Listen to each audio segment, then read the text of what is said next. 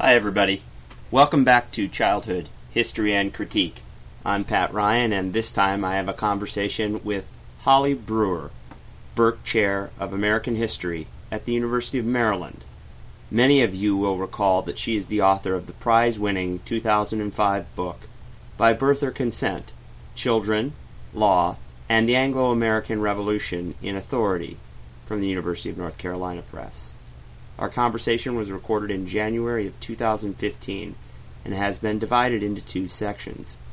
Part 1 brings with it a summary of the book and details of what experiences inspired the project. But Holly turned the tables on me and asked me about my work too, and this led to a sharing of observations and stories about the challenges of reading childhood and age historically. Along the way, we get a preview of the work that Holly is completing this year. It might be helpful for folks if you were able to sort of summarize the central arguments of By Birth or Consent. What I argue in By Birth or Consent is that childhood is a creation of democracy, that crucial to the development of a viable democratic political institution is a distinction between childhood and adulthood, and particularly in terms of the ability to offer consent. Because if you want to have a system of government that is based on the consent of the governed, you need to have a viable norm about when consent is valid. And obviously, an infant in its mother's arms cannot consent. And so the question becomes, when is consent viable or valuable? And not only many 17th and 18th century British thinkers about democratic political thought considered these questions, but so did most of the American revolutionaries. As they pushed democracy farther, they had to deal very, very closely with questions of who can consent, and that the answer to their questions helped define a distinction between childhood and adulthood.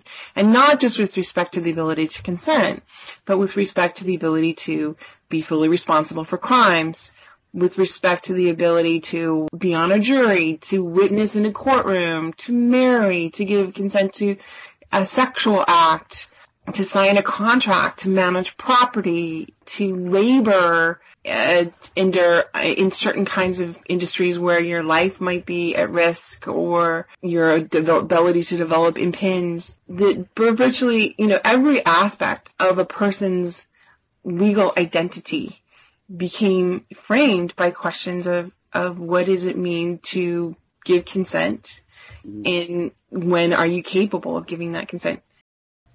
Can you tell us about something about your academic background and how you came to write By Birth or Consent? I was an undergraduate at Harvard, and while there I took a class called Justice with a professor named Michael Sandel, who's now very famous, but was not at that point. And it was one of those classes where you read all these classics of especially democratic theory, from ancient Greek ideas right up to John Rawls and Robert Nozick.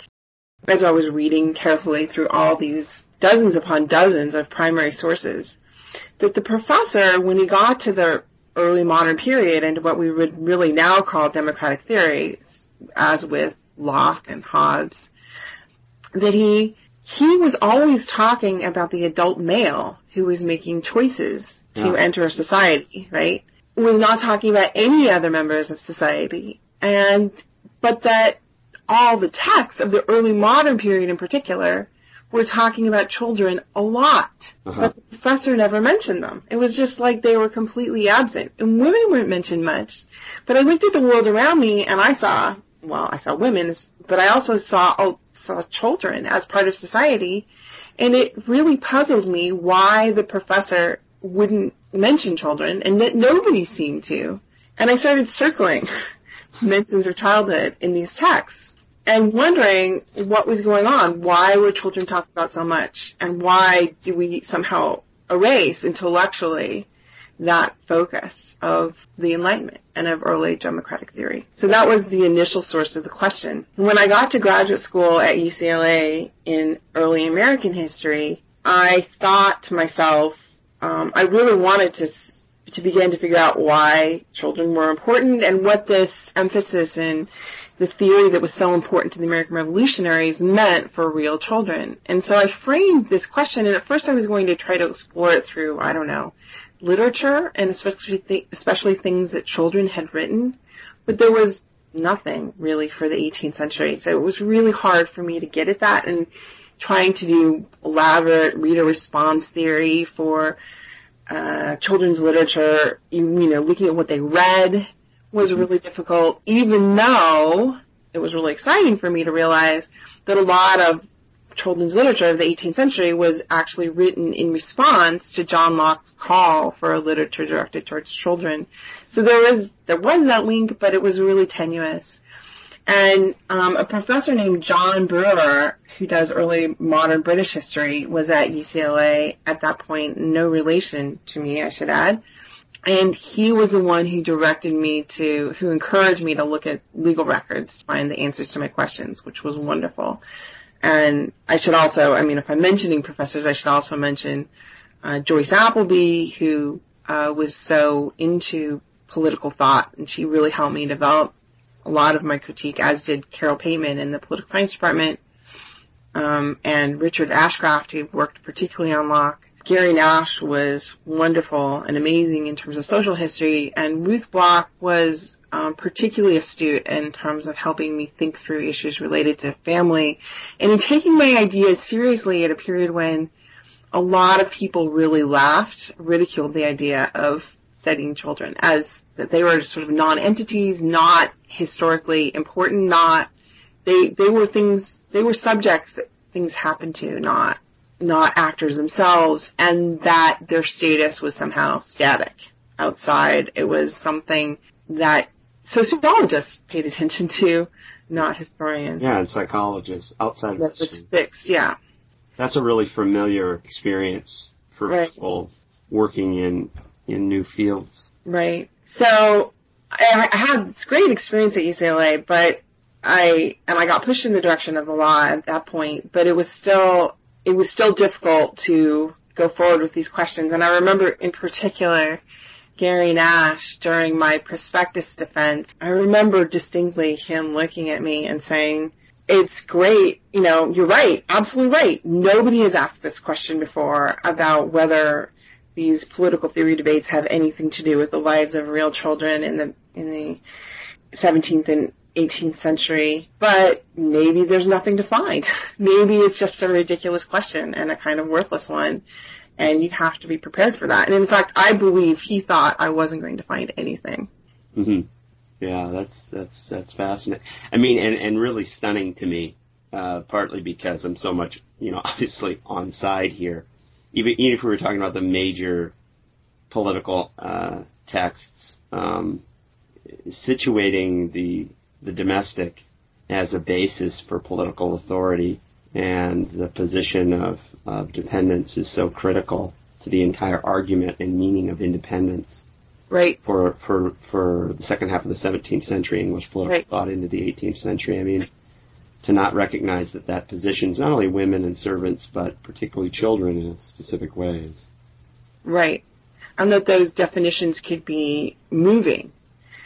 Yeah. And that they were moving them to attack the crown in specific ways that would leave their own sources of authority untouched. Right. And that in order to come up with an alternative to hereditary status as a basis of authority, you had to be able to argue for consent, but not just consent of anyone, because if you said consent of anyone, then you could take the consent of a baby as binding. Yeah, I'd agreed to have me hold it, or I don't know, you put an X at the bottom of a contract when they're 4 and they're bound for life. So crucial to early democratic theory was formulating the notion of meaningful consent, that you understood the nature of the commitment you were making, and only then was it binding, that you had reason enough to fully understand. So that became crucial to my argument, but I was the first one to make it. I don't believe anyone had made that argument before. And even when I found all the pieces, I still remember, and maybe this was kind of a front of Gary Nash's to encourage better research, but he would not believe me when I went in and told him that you only had to be 14 years old to be on a jury in 18th century Virginia. I had to actually go and bring him the book, which luckily UCLA Law Library let me check out, and because this is before easy PDFs, and I brought it to him, and I showed him the Virginia Guide for Justices of the Peace that showed you only had to be 14 and own significant property, and only then would he believe me, because for him, and I've done a lot of thinking about why there was this sort of purposeful blindness almost on the part of a lot of social historians who you would think would be the most aware of these issues. And I think it's because they were so influenced by modern demographic techniques and sociological techniques for measuring the past. And they used models that were developed to understand the 20th century and population, dynamics, etc. And then they fit them onto the past. And many of these models would say things like you needed to be 15 years old to marry, for example, or whatever. Mm-hmm. But there were a lot, that 21 years old is the definite, the distinction between childhood and adulthood. So they were using these models as a kind of grid to make sense of the past. They were sort of so much a part of the a priori image they were imposing and of the way they were reconstructing early American and early modern European society that they couldn't take them away. It was a part of their presuppositions. Well, if you think about, and again, I want to be careful with this parallel because it's the parallel I'm going to make is politically loaded, and I don't really mean to be irresponsible with it. If you were to talk about distinctions that are part of the creation of the modern state, age grading permeates today our institutions in a way that is as or more profound than any other distinction, but largely invisible. So we've had a battle, a long legal battle of liberation around other distinctions. But the anchor point for those battles and victories in those battles has been the strengthening of age grading. Right. And so when you suggest a distinction that's politically important today is historical and not just given, and that's potentially disruptive for our self-understanding. Yep. You're right, we are very unself-conscious about it, and it's, as a mother of 3 children, I'm made all the more aware of it as I think about, for example, the complete lack of rights they have almost in school. My daughter's in a high school where she has to wear an ID badge all the time, and if they're not exactly in the room they're supposed to be in at any point, they get punished really harshly. I mean, like if she's out to go to the bathroom without a note at a crucial time. And here she is, a senior in college, an honor student, really good kid, and it's very repressive, and they're allowed to, by Supreme Court decisions in the United States, there is no privacy. They can always search lockers. She's not allowed to bring even like a regular kitchen knife to school in her lunchbox. That's considered a criminal act and could lead to suspension. Just a regular one you would use to spread butter. Yeah, it leads into there are absurdities in age grading, but at the same time, what's profound about it, and it's to go back to the history, in an essay on human understanding, part of what Locke is trying to articulate that has continued to be articulated is this possibility human development is connected to how we become reasonable agents. Right. And you can't dispense the consenting adult or the reasonable agent. You can't just remove that from the entire political culture that we exist in. Exactly. So tell me a little bit, can you just really quickly tell me a little bit about your own work? I have not read your book, and I know it's a medieval childhood, but what do you argue?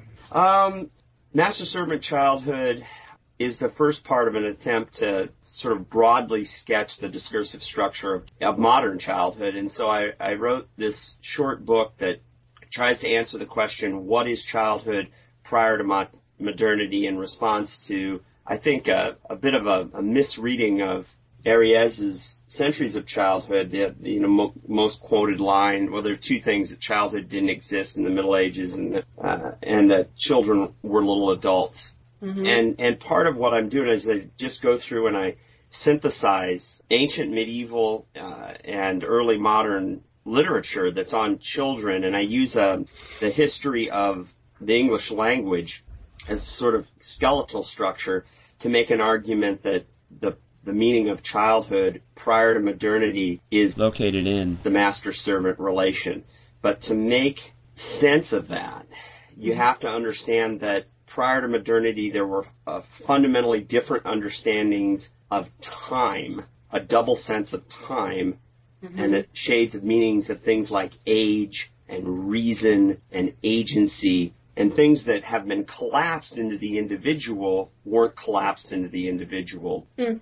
And the upshot of that is that things that we carry into our reading of early modern or medieval texts is you have to work hard to try to recover a child-adult distinction prior to modernity. So one of the things that makes master-servant childhood or pre-modern childhood differently is that it's childhood without adulthood. But not because all peasants were children. That's not the point. It is that a master-servant dualism is very different than a child-adult dualism. Right.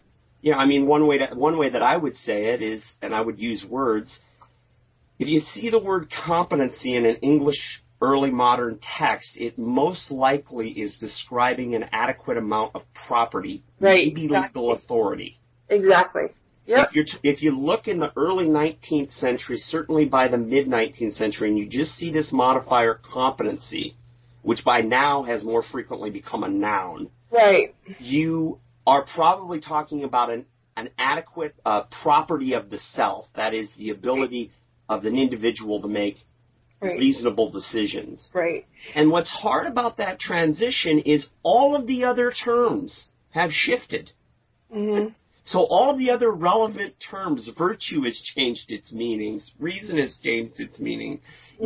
So what we're talking about is a massive ontological shift, a massive epistemological shift, and it's extremely hard to not do damage to what comes prior to where we're located in time whenever we talk about it. Right. Firstly, what I argue, I mean, I don't argue that as fully, but that fits very much with my book, right? Oh, right on. I mean, I'm just thinking particularly, for example, of my evidence on criminal responsibility in the 16th, 17th, in fact, most of the 18th century. Age was not an issue for the most part. That's right. But status was. Absolutely. And it took me a long time when I was actually writing my book. It took me a long time to realize what we're just talking about. Because I also was walking past it. I wasn't expecting to see it. And it was only in the face of incredible absence in terms of what I thought I would be able to find when I asked a particular kind of question that I finally faced up to the fact of what was so different. It took the absence, though, the absence of mentions of age, that it just was not an issue in criminal responsibility for the most part. Yeah. That it's a silence, and a lot of the works that I might cite to criticize in this way have other virtues, and I've learned a lot from them. So I really want to put that out there. But there are so many works where historians, and I've done this work myself, I think we all have, we'll go into the documents, we'll strip the records. We will go and cross-reference to a set of other documents to pull out that piece of data that seems really important to us. It might be the age of participants, and we'll create our own grid. Right. What everybody's age was, what their sex was, what their race was. Yeah. And that's all important. That's a social scientific technique of record stripping. But we still have to step back and say, do the documents themselves, in how they're organized and what the discourse is, do they give precedence to that category? Right. And so many times historians have been interested in the age of the participants more than the participants have been interested in their age. Exactly. No, exactly. You have been listening to part 1 of a conversation between Holly Brewer and Pat Ryan on childhood, history, and critique. Part 2 can be found on the website of the Society for the History of Children and Youth.